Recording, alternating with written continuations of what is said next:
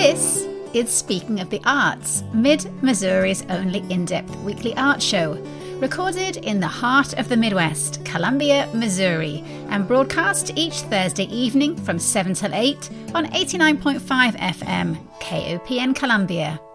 My name is Diana Moxon.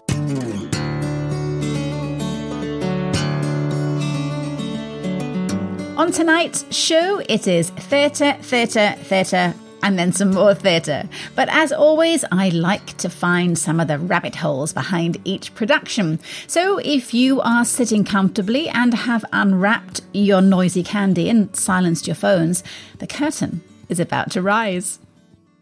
I know absolutely nothing about Dungeons and Dragons. I am terrible at coming up with Halloween costumes, let alone inhabiting the many worlds of cosplay or Comic-Cons. So I am guessing that when playwright Qui Gwen wrote a dramatic comedy romp into a world of fantasy role-playing games with murderous fairies and succubi, a leather-clad dominatrix she-devil, and an ogre who has given up menacing to become a couch potato addicted to 1990s television shows, he was definitely not imagining people like me in the audience. But even if you don't know what a Tiamat is or the rules on the use of magic in Dungeons and Dragons, the play She Kills Monsters is still a hilarious and sweet story of friendship, learning about your family through their dreams and aspirations, dealing with loss and the acceptance of people for who they are. Oh, and fighting and death. There is a lot of fighting and dying, though sometimes the dying is only temporary. She Kills Monsters opens at Maplewood Barn next week, and here to tell us more is its director, Chris Bowling, and actor Ada Chapman, aka Chuck, our guide to the world of Newlandia and our search for the lost soul of Athens, Ohio. Welcome to Speaking of the Arts, Chris and Ada. Thank you. Thanks for having us. Thank you. Chris, someone described the play as an homage to the geek and warrior within us all. How much has Dungeons and Dragons been part of your life, and how much warrior and geek are you? Well, let's see. I've been playing the game for almost as long as it has existed. My history with it goes back more than 40 years. Wow. Yeah, I started playing at recess in elementary school, and it's been, in one way or another, a part of my life ever since. And on the warrior and geek scale, where are you? Geek pretty high. I don't know about warrior. Ada, on the spectrum of warrior and geek, what percentage are you of each of those? Ooh, I'm with Chris on the warrior thing. Not too sure there, but I'd say pretty geeky. Scale 1 to 10, solid 7.5. So She Kills Monsters is not terribly old, although it is set in 1995. It was first performed in 2011 at the Flea Theatre in New York's Tribeca district. Chris, what is your history with this play? Well, I first heard about it several years ago. Stevens College did a production of it, and I just saw the title and was intrigued and looked it up and saw what it was about and immediately bought a ticket and went and saw it. And I very, very much enjoyed it. And then I was on the play selection committee at another theater and floated the idea of doing it, and it received a lot of positive input. And then we found out that Maplewood was planning on doing the show. So I was happy. I didn't care which theater did it, just as long as somebody was going to bring it here, and I knew I wanted to be involved when it happened. So give us a synopsis of the play, Chris. Okay, well, all right. This is my quick synopsis, is that a young woman whose family was killed in a car accident, her parents and younger sister, she's cleaning out her house and she discovers this Dungeons and Dragons adventure that her younger sister wrote. So she takes it to a local game store staffed by Chuck, who is played by Ada, and asks him to explain what this is about and run her through this adventure so she can get an idea of what this thing was that her sister was so interested in. And within this adventure, her sister's character appears in this adventure. And so she interacts with, in a way, a proxy or avatar of her sister. And through that, really gets a lot of closure with the loss that happened. And there's kind of a dual world going on. So sometimes we're in the real world where Agnes is talking to her colleagues or people in her real life, her boyfriend, but then somehow they also morph into the fantasy world too, right? So there's kind of this dual level. Exactly. And I've kind of staged it that way too, to make it like there's a pretty clear demarcation between the real world and the world of the fantasy game, although in some places it gets kind of blurred and mixed together. Well, I want to come back to the staging in a little while, but Ada, you play Chuck, who guides the Dungeons and Dragons novice, Agnes, as well as the audience. You help us through Agnes's quest to find the lost soul of Athens. So tell me in what way this play speaks to your heart.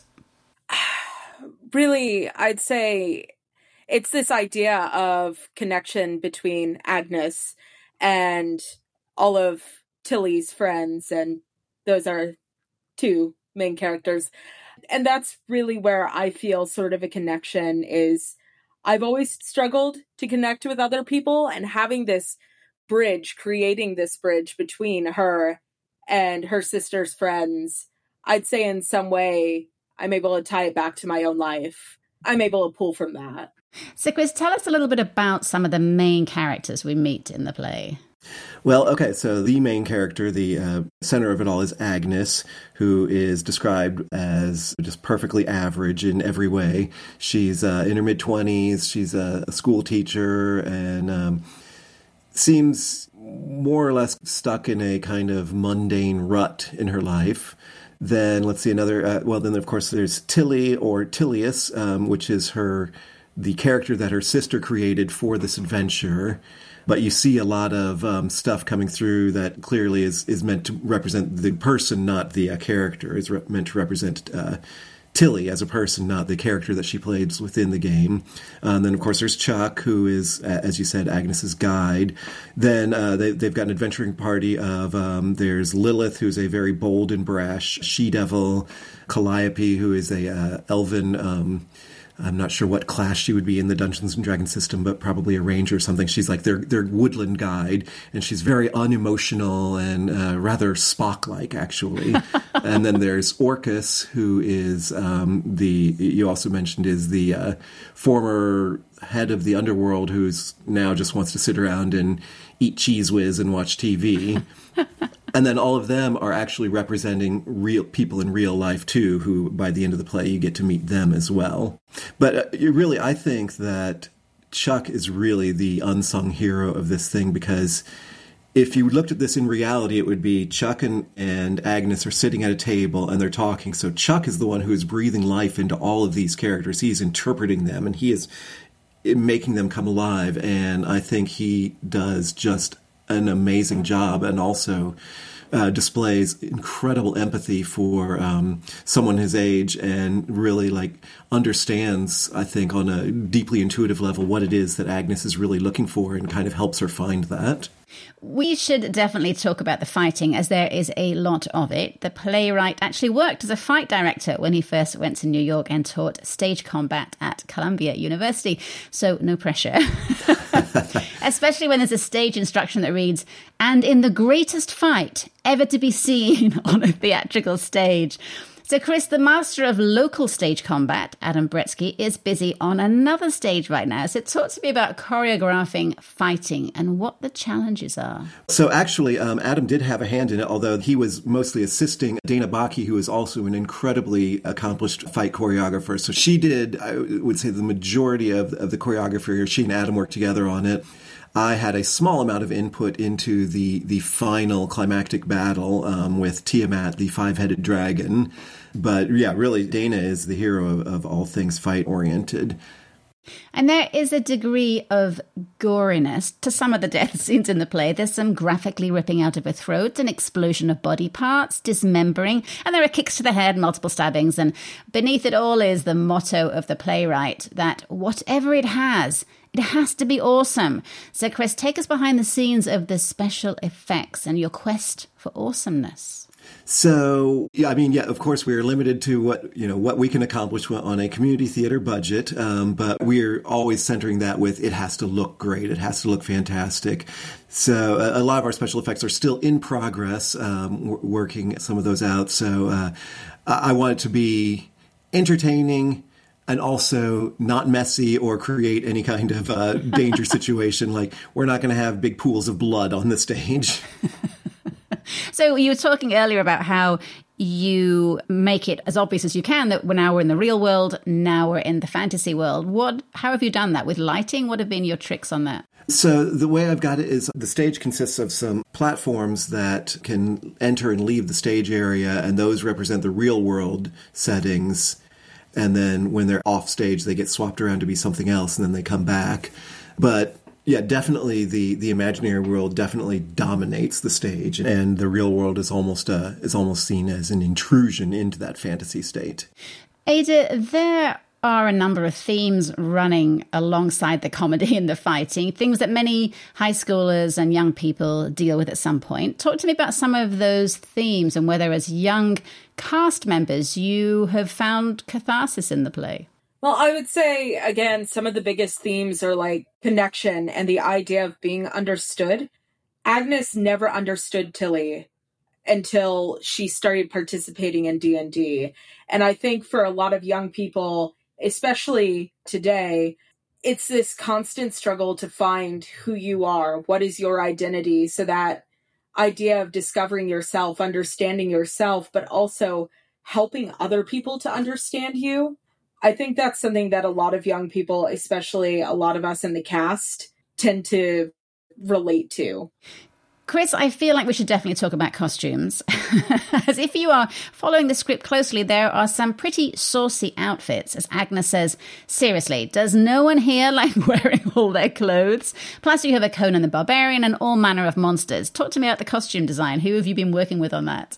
So I've been lucky enough to have Sarah Jost and Jolene Metzen as the head costumers. Also Dana, who is our fight choreographer, has also lent a lot of help to that too. The three of them are themselves cosplayers, and so they've got just a perfect eye for this sort of thing, and they have a lot of resources to find all the fun accessories, and they just use a lot of imagination in realizing those things. And again, I sometimes feel that the playwright really wanted to write a movie script and not a play script, because he seems totally unconcerned with mundane things as like actually needing time to change costumes or you know, the actual physical execution of all of these things. So it's a constant balancing act between, again, you know, you want to get out there and get what's going to convey what this monster is, but also, you know, you're limited by budget, of course, but also like, how much time do you actually have to change into, you know, go from being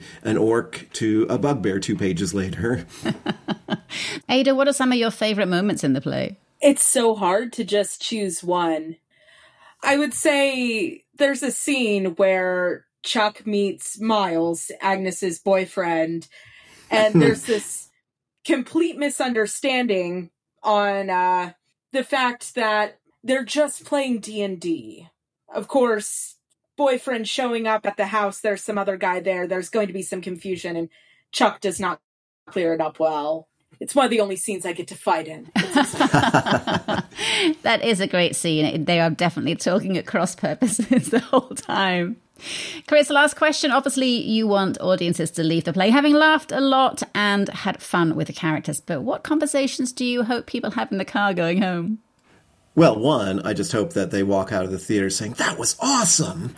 So that's, of course, the number one thing. But yeah, I do think I want them to think about people that feel neglected, people that feel left out, people that feel excluded, and just to have a deeper sense of empathy and understanding for everyone, or people who are in those groups to feel, you know, a certain sense of connection and identity and say, oh, yeah, look, I am seen, you know, I understand this, I relate to this. Also, it's just the whole aspect of Agnes going through this mourning and acceptance is just incredibly moving. I have yet to not cry at the end of this show. And I've seen it in rehearsal over and over and over again, and it gets me every time. Well, She Kills Monsters opens at Maplewood Barn Theatre on Thursday, June the 16th, and runs for 2 weekends, closing on Sunday, the 26th of June. Showtime is 8 p.m, and remember that as Maplewood Barn is an outdoor theatre, bring plenty of bug spray along with your blanket or camping chair and a picnic. You can find out more and see the full cast list at maplewoodbarn.com. And Chris Bowling and Ada Chapman, thank you so much for taking us behind the scenes. Thank you. Thank you. There can be few people who have not either read or been read to the Dr. Seuss book, The Cat in the Hat. It is a book of 236 words and 31 illustrations.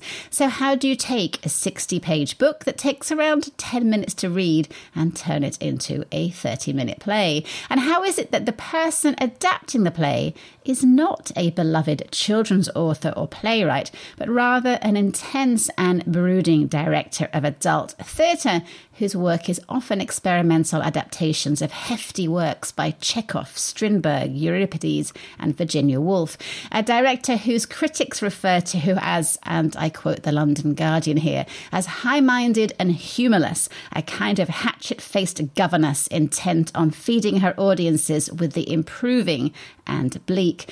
So not the kind of person who springs to mind when one thinks of the bubbling joy and impishness of The Cat in the Hat.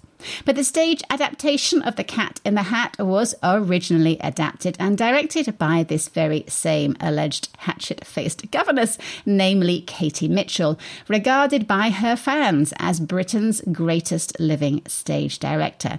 So yes, a polarising figure.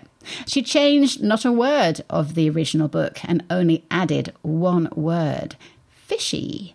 And her adaptation of The Cat in the Hat opens tonight at the University of Missouri's Studio 4 Black Box Theatre, directed by my guest, Casey Lynch. Hello, Casey. How lovely to have you on the show. Hello. Thank you so much for having me. So I have to admit that a play aimed at 3 to 6-year-olds is normally something I would pass on, both in terms of going to see it and talking about it on the show. But I am fascinated by the whole Katie Mitchell component. But what made you want to direct this play? Oh, that is a great question. I think part of it is my love for The Cat in the Hat. I mean, you're right. It's one of those books, like seldom you find someone who has not read The Cat in the Hat. And so I kind of have found myself in this like area of children's theater that I never expected I would find myself directing children's theater. But I directed Charlotte's Web back in 2020 and it was a blast. And so when I heard The Cat in the Hat was our option for this summer for SRT's season, I was like, that sounds right up my alley. I wanted to get back into the children's theater world because it is so whimsical and fun and zany and reminds you to use your imagination and think about all the different possibilities that exist out there in the world, all within a 30-minute children's theater play, which is, I think, really special to me.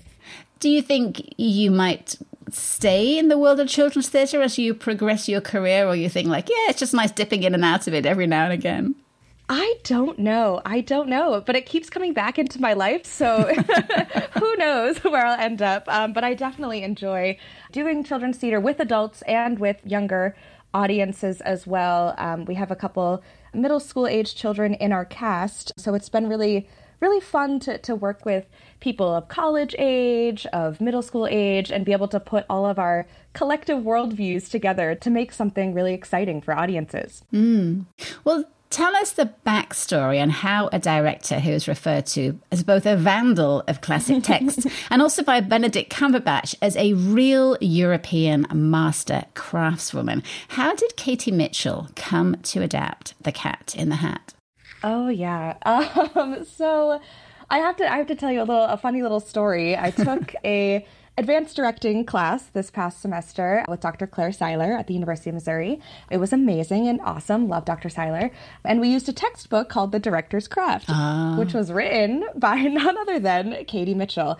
And I did not put the two texts together, the textbook and the Cat in the Hat script. I had already had the script for Cat in the Hat. I don't know where my mind was. I just didn't put it together. And one day the light bulb went off. I'm reading this textbook with all these like really deep and philosophical and practical ideas for how to direct theater. And I was like, this is the same person who wrote The Cat in the Hat. How can that be true? And so I did a little digging of my own. And Katie Mitchell talks about how adapting this book was a love letter to her children. It was just something she thought that she could share in theater with her children, a way of doing that. And I think that's really sweet and kind. And I love that that's the origin story of how this children's book became a theatrical piece. Yeah, I think she said, like all working mothers, I want to share what I do with my child, but it's hard. It's hard to explain what I do. And so she wanted to do a show for children who are learning to read. And she said, I think that they looked at lots of books, but a lot of books for young children have got animal faces and they're about animals. And so their faces aren't entirely, human. And she wanted to do something that wasn't using masks, but that had that animal human component, I think is really interesting too. And so The Cat in the Hat became the book. Yes. There are, I guess, multiple philosophies on adapting a book. How true you stay to the story, what artistic liberties are allowed, and to what extent the source material haunts the adaptation. So if you think about the movie of The Cat in the Hat, the book is just a starting point and it goes off in different directions. It develops the characters, whereas Mitchell's play is an adaptation of the actual physical book rather than the story. Can you talk a little bit about that? Yes, that has been, I think, the big challenge for us in the rehearsal room, filling in some of the gaps of, it's a 10-minute read, the script itself, because it is exactly written from what is in the book, which I really think is nice how, why fix something that isn't broken? That book is iconic. The words are iconic, the rhymes. I think Katie Mitchell does a good job of making sure she preserves that nostalgia of the book, the knowing of the book, the shenanigans that happen in the book. But that being said, in order to make it a longer show, we have to experiment with some physical comedy with the cast. We're lucky that Mitchell writes in quite a few stage directions for us to play with. Now, we can't do them all exactly as written, and some of them are very vague, like my favorite is blowfish moment. what that means, I don't know what that means to other directors, but we've played with it quite a bit in rehearsal and found some funny bits to do that I think the audience will enjoy. But that has been the challenge for us is playing with that physical comedy, making sure we're being faithful to what Mitchell has given us, because it is so important to her, as she writes, that this play is faithful to the book itself. And what she means by faithful to the book is that in her original set at the National Theatre in London, they considered each of the 31 illustrations down to the minutest detail, even adding shading lines to the underside of the stage furniture, balancing books at the exact gravity-defying angle as in the book. That every picture you look at in the book, if a child was sitting there looking at it, they can look at the book and look at the stage, and it's exactly the same. It's the same colours scheme, the same, all the angles, everything is the same, which is fine if you're the National Theatre in London. Yeah.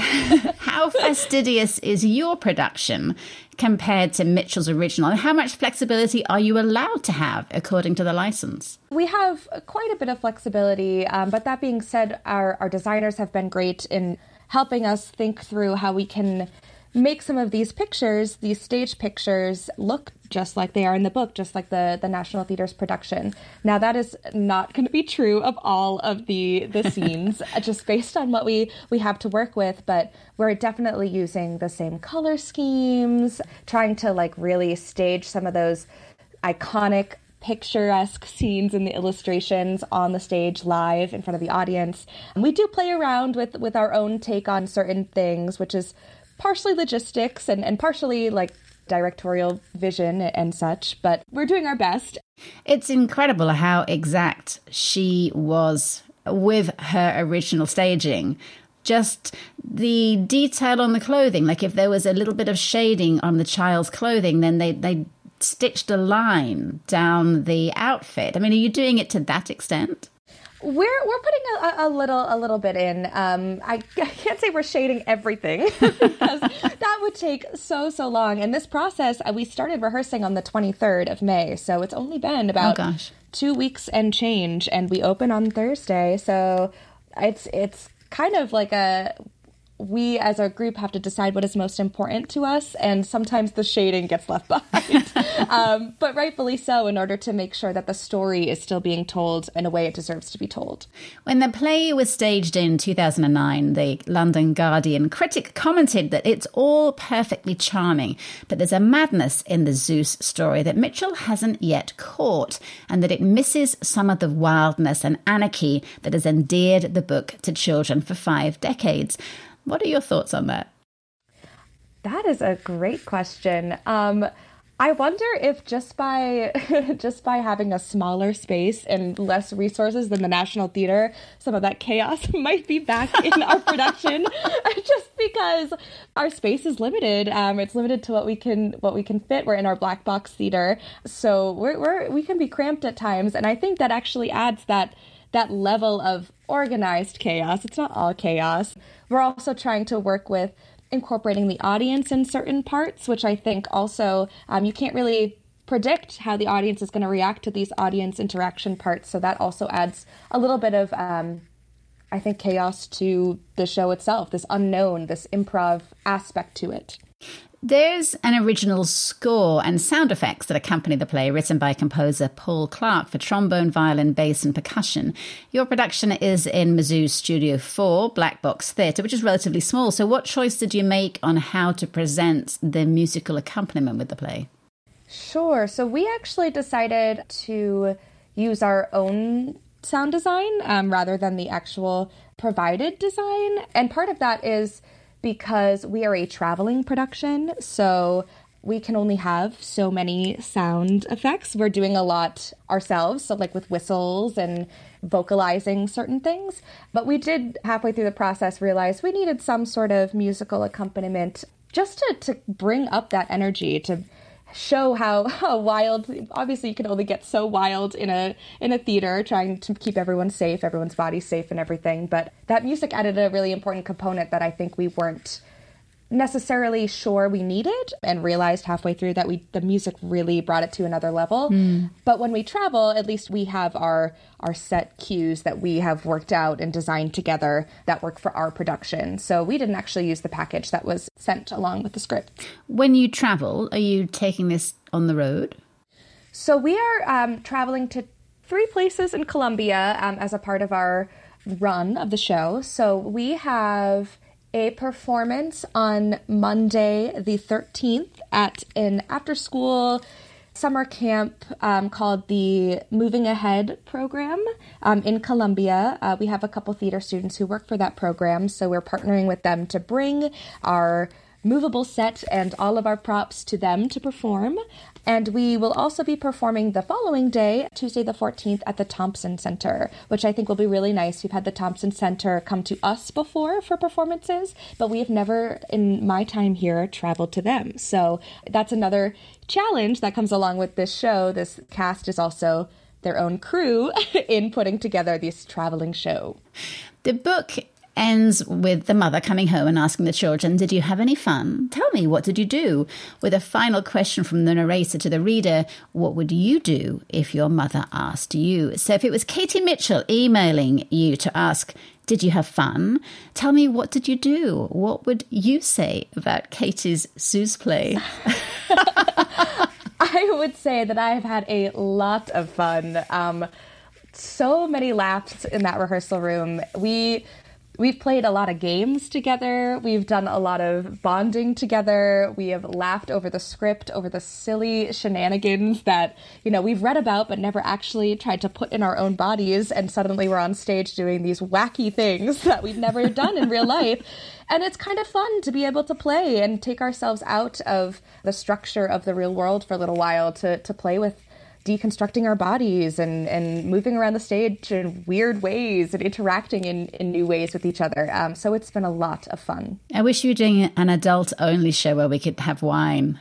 Oh my God, that sounds amazing. Yeah, because I'm just not going to sit in a room full of 3 to 6 year olds. But if there was a grown-up version where we got to bring cocktails, that would be awesome. That sounds amazing, and I'm noting that for the future. Well, Dr. Seuss's The Cat in the Hat, adapted for the stage by Katie Mitchell and directed by my guest Casey Lynch, opens at Studio 4 at the University of Missouri tonight. There are performances tomorrow and Saturday at 7 p.m. and 11 a.m. performances tomorrow, Friday and Saturday, plus a final 2 p.m. matinee on Sunday, plus those additional shows that Casey talked about that are specific to certain venues. You can find out more at theatre.missouri.edu. And Casey Lynch, thanks for giving me a chance to go down such a great rabbit hole and for making time to chat. Yes, thanks so much for having me. In a remote one-room cabin in Alaska, a man is jolted awake by a bedraggled stranger barging into his home, wearing a wedding gown and veil and silver satin slippers. Outside, a blizzard howls and the world has disappeared into a total whiteout. Inside, the man is huddled, asleep in blankets. Who is this human icicle? How does she arrive at a cabin far off the beaten track? Why is she wearing a wedding dress? And why is the man hiding from the world? And so starts the Cindy Lou Johnson play Brilliant Traces, about two people reflecting on their escape from society, what their futures might be, what it takes to recover from grief, and how vital our need is to connect with others, pertinent and timely after our 2 pandemic years. Brilliant Traces is the upcoming play at Talking Horse Productions, directed by Talking Horse's founder, Ed Hansen, and performed by just 2 actors. Adam Bretsky playing Henry Harry, he of the remote cabin, and Natalie Botkins, the ice-encrusted bride. All 3 of whom are here to chat about their production. Good evening, one and all. Hello, hello. Evening. Hello. Thanks for having us. So back in the before times, 2020 was going to be the year of the woman at Talking Horse Productions, and then, of course, it became the year of something else. So, Adam, tell me the history of how Brilliant Traces ended up as a Talking Horse production. Well, I read this script a couple of years back, and the imagery is something that always stuck out to me. Just to kind of give people a little bit of my history, I got divorced in 2015, and in part of that process and figuring out what I wanted to do to heal, one thing I looked at was doing something called Fire Watch, where you would literally go out into these remote areas in a cabin or something, and literally all you do is watch for fires. But something about that seemed really appealing to where I was at the time, and when I read this script a few years back, it really reminded me of that isolation that I felt. And as we went through 2 years of the pandemic, I really thought to myself, I bet a lot of people are feeling this way now. And it made it very culturally relevant. And so kind of coming back to my selections for 2022, I revisited this play and I just really couldn't get it out of my mind. Ed, you stepped in to direct this intense, no room to hide play between 2 strangers in a remote Alaskan cabin. What draws you to this play? Well, the first time I read it, I thought it was just kind of a quirky theater vehicle. I wasn't really sure what to make of it because the characters both are almost surreal in their approaches to life. But as I would go back and reread the play, which I like to do when I'm considering directing something, I like to read it multiple times before I decide, I could really see the wounds that both of these characters have, and the fact that in the course of the play they almost take turns trying to console the other one or trying to help the other one to heal. I just found it to be kind of a fascinating story and a play that was really kind of unlike anything I'd ever read before. Natalie, you have an absolutely huge opening monologue that goes on for the best part of 3 pages. And in fact, your whole role makes my brain ache as you have so many emotional ups and downs and energy swings. Was this a role that you had to be talked into or one that you've been dying to do for ages? Actually, no, I read the script for this show and I immediately was like, I would love to tackle this challenge. I read that opening monologue and it just really clicked with my brain of there has to be some way that I can make this relatable to people because she's all over the place and and frozen solid from being in a snowstorm and saying things that don't make sense. And I was really excited to have the opportunity to bring that to life. Tell us a little bit about your character, Rosanna, without giving too much away, but how much of you is in her? Ooh, that's a good question. I think that I put a lot of myself into her where I can. She's very high-strung and has a lot of energy, and I'm a person with a lot of natural energy, so I definitely lean on that in those moments. And what do we know about her? At the beginning, very little. She's been driving for days and days and out in a snowstorm walking for over an hour and is frozen and is just trying to find some escape from the cold. Okay, we'll leave it at that then, without giving too much away. And Adam, Adam, without giving away any spoilers, again, on your character, tell us a little bit about Henry Harry and what, I guess you kind of answered that, what you drew on to make him real to you. Yeah, absolutely. Henry is a man that's been through some tragedy, and how we all adapt to living life after tragedy is different. And I think Henry has adapted to that by isolating himself, to decide that if he removed himself from the chaos of people, that he could have a greater control over his life. And so he's gone to great lengths to put himself at a place where he's very unlikely to run into people that will affect his life in any other way other than what he has planned. Ed, a director's job is to put together the imaginative and intellectual shell in which the action of a play takes place. You're creating the world that we, the audience, will observe and hopefully be moved by. And when you only have two actors helping you to do that, there's a lot of suspended reality that you are all carrying. But tell me, what traces of Ed Hansen, the director, will we see in this production? Boy, that's a good one.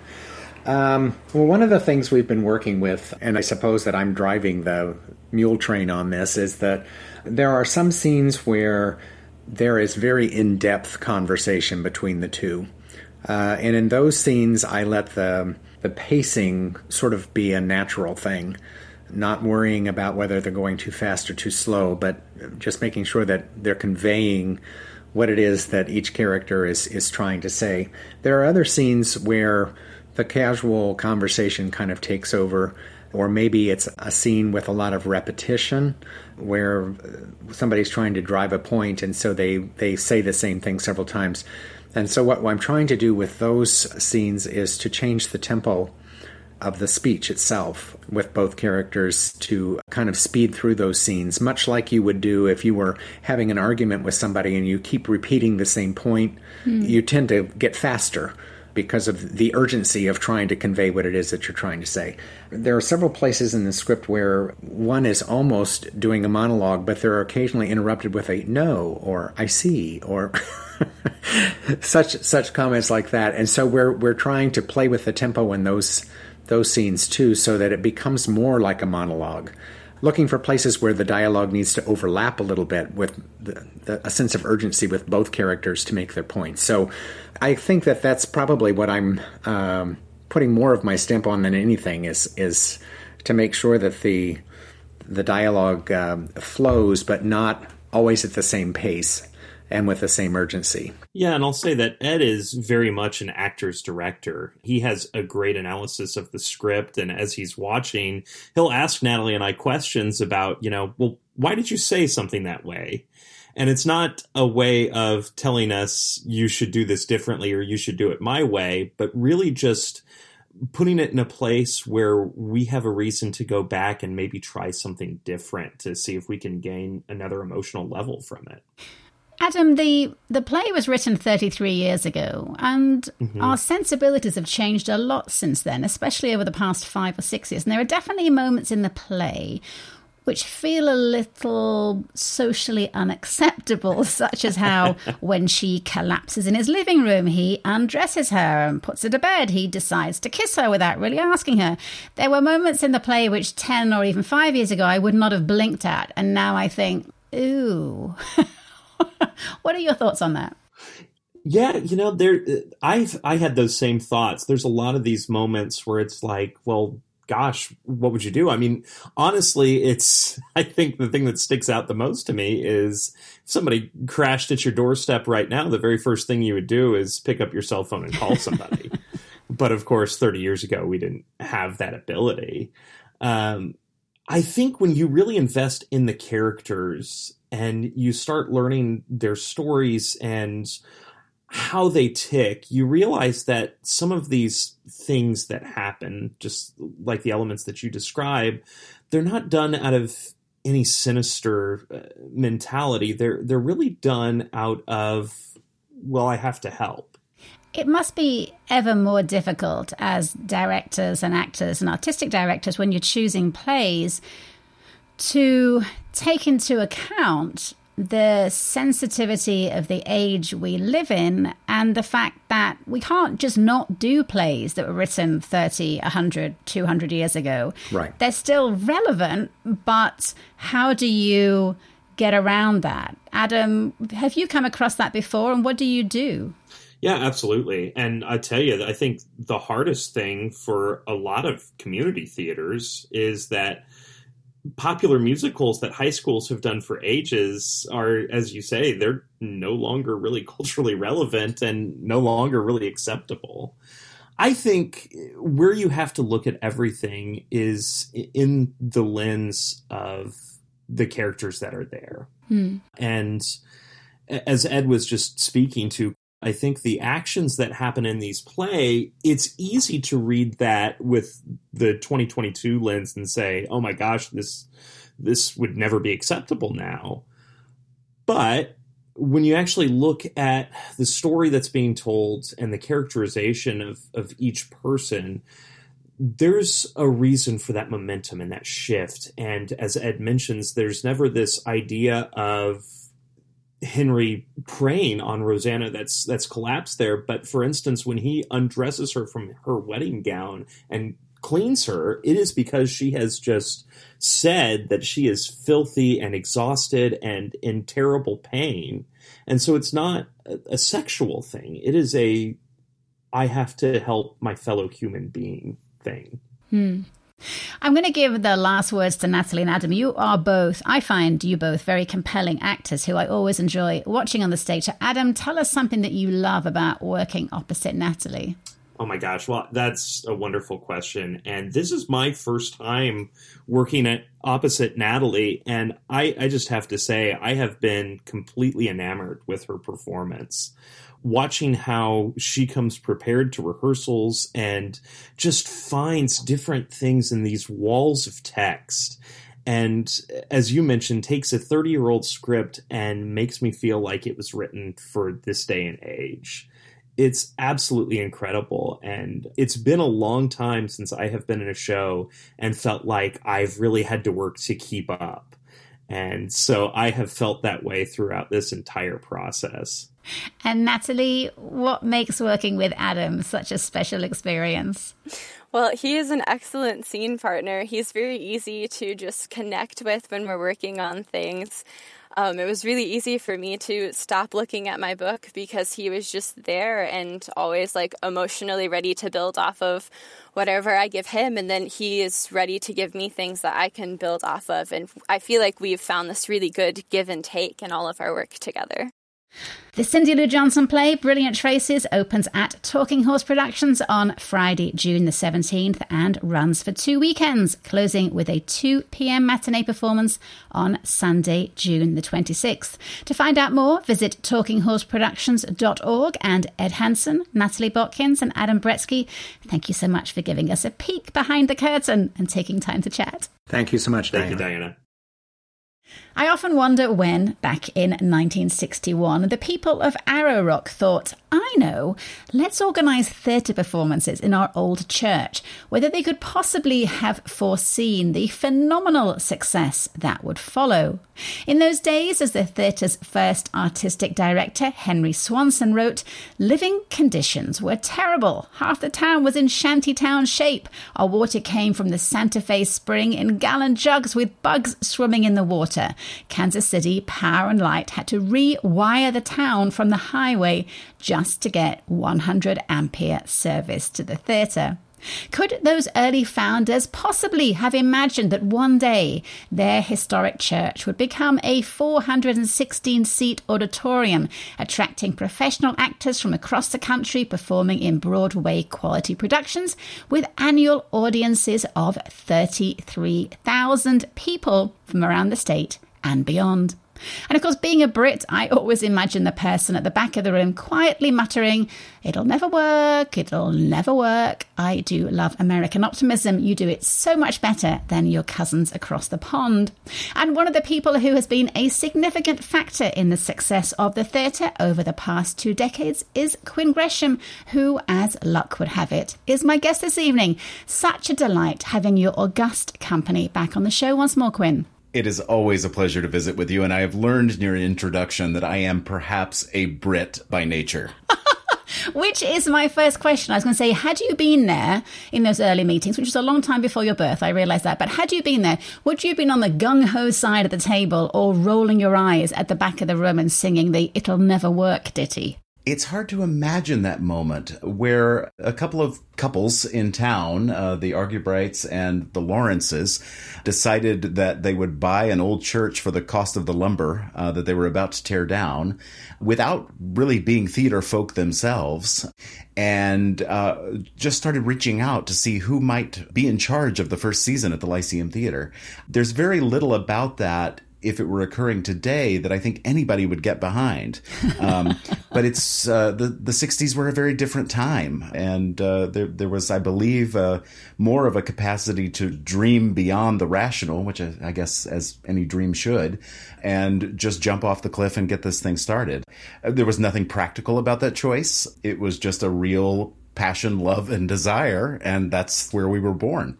It is an incredible story, the last 60 years, which I know we could spend at least 3 hours talking about. But we are, in fact, here to talk about the present and the future of your summer season, which just got underway last week. So we have 6 shows to cover in about 12 minutes, starting with Shrek the Musical, in which the mother of Speaking of the Arts, Monica Palmer, is playing the Wicked Witch, and she does do witchiness so well.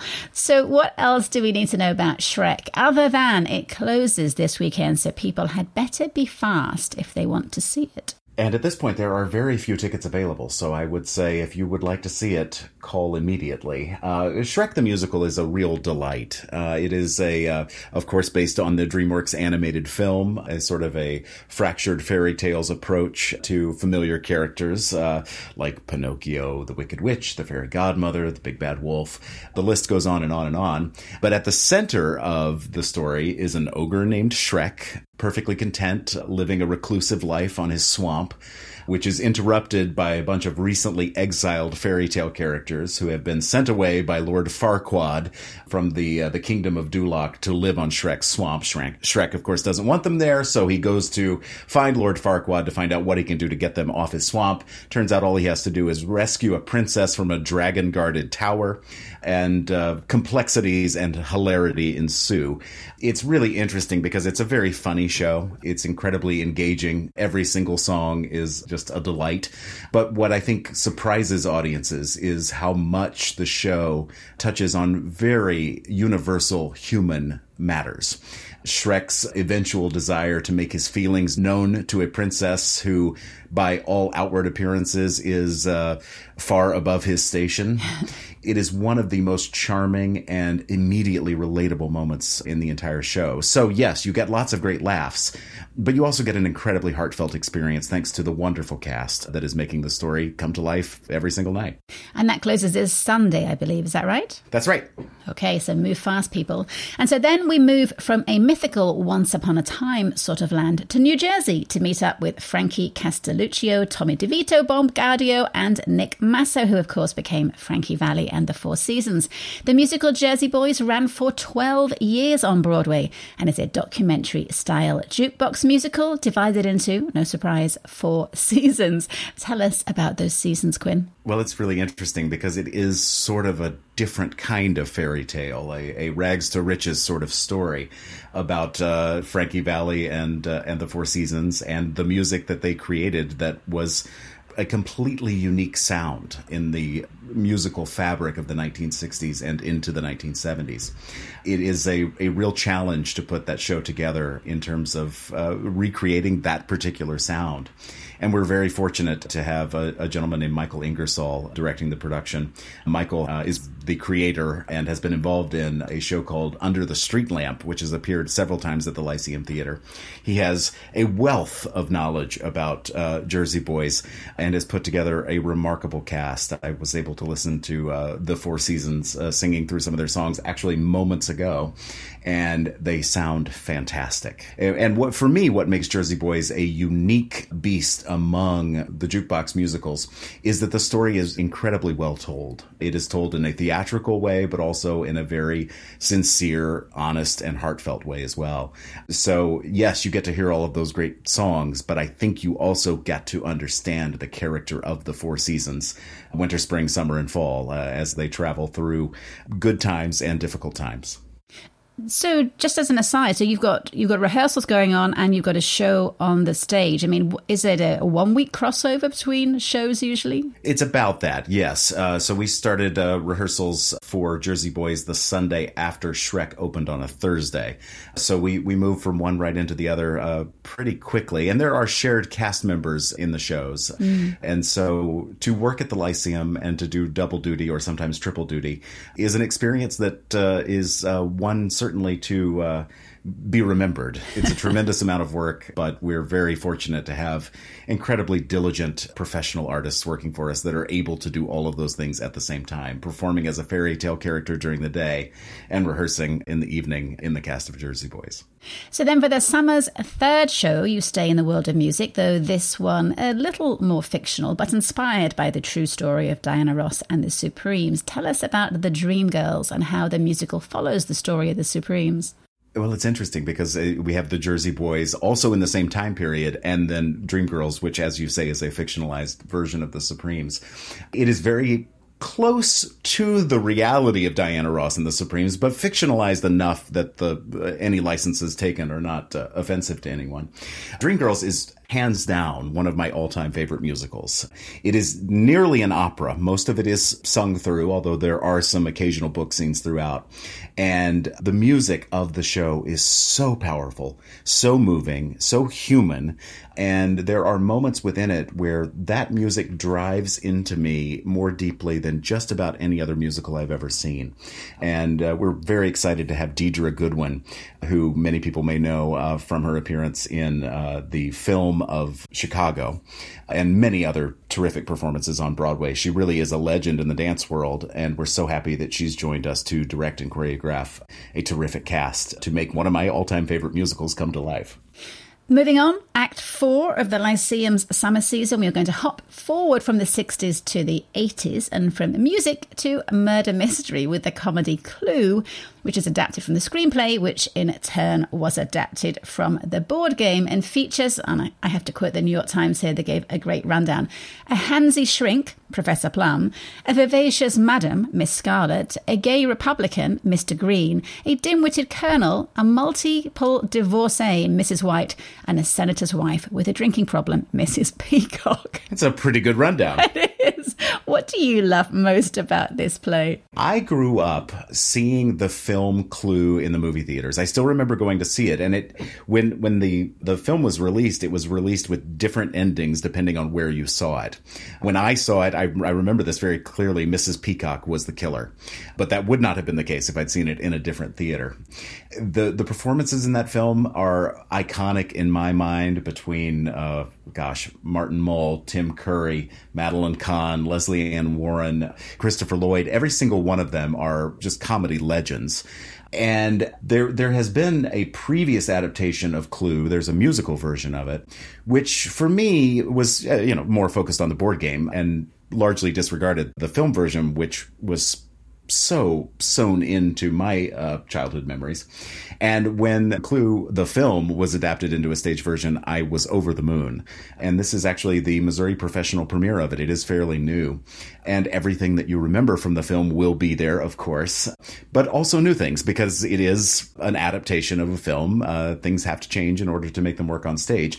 But one thing that doesn't change, and this is a really exciting prospect, is that Mr. Body's mansion and all of its various rooms where murders will likely take place have to be represented on stage. And our scenic designer, Ryan Zerngable, has built a wonderful, wonderful landscape for all of these events to play out. But what I think ultimately is the most fun thing about Clue is that, yes, it's a murder mystery. Yes, there are multiple crimes to solve, but it also plays in a lot of ways like a French farce.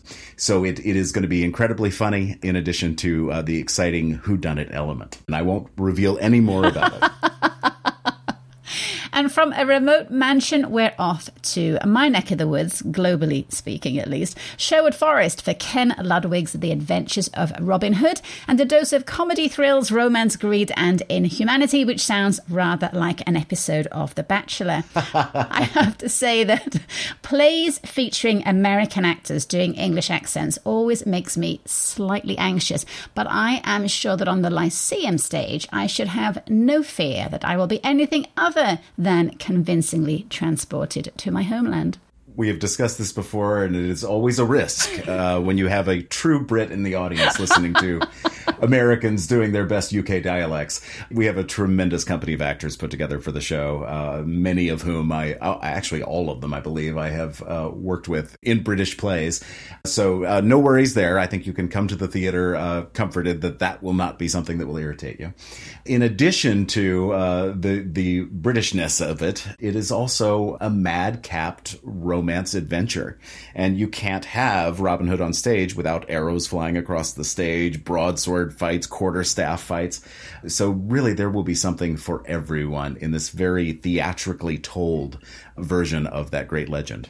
And by now it is the end of September, and you're going to serenade us into the fall with a night of Rodgers and Hammerstein music featuring 30 hit songs from 11 of their musicals. And after that final note of the season, you get a couple of months to vacuum the dressing rooms before it's Christmas, but we'll talk about that later in the year. So that's it. That's the end of the season.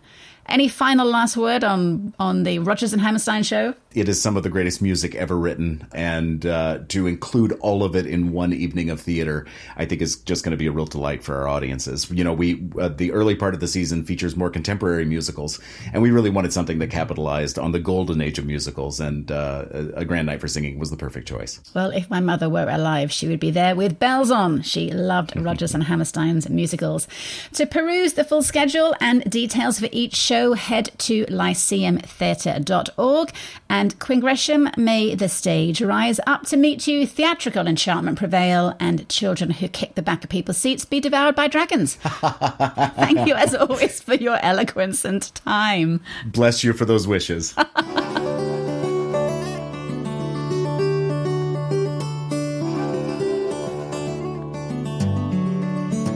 And that is it for another week. All the Speaking of the Arts episodes are available as podcasts, which you can hear at speakingofthearts.transistor.fm. And of course, you can also connect through the KOPN website at kopn.org.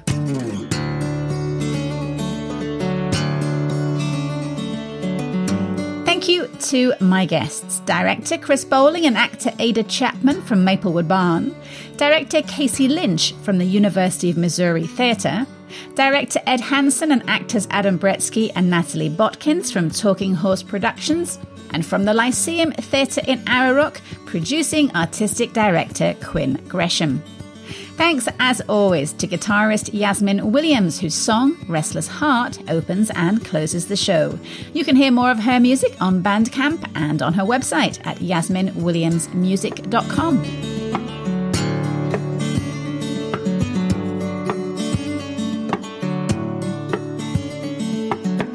Finally, thank you so much for listening. I'll be back next week with more peeks behind the arts curtain. Until then, stay arty, Missouri!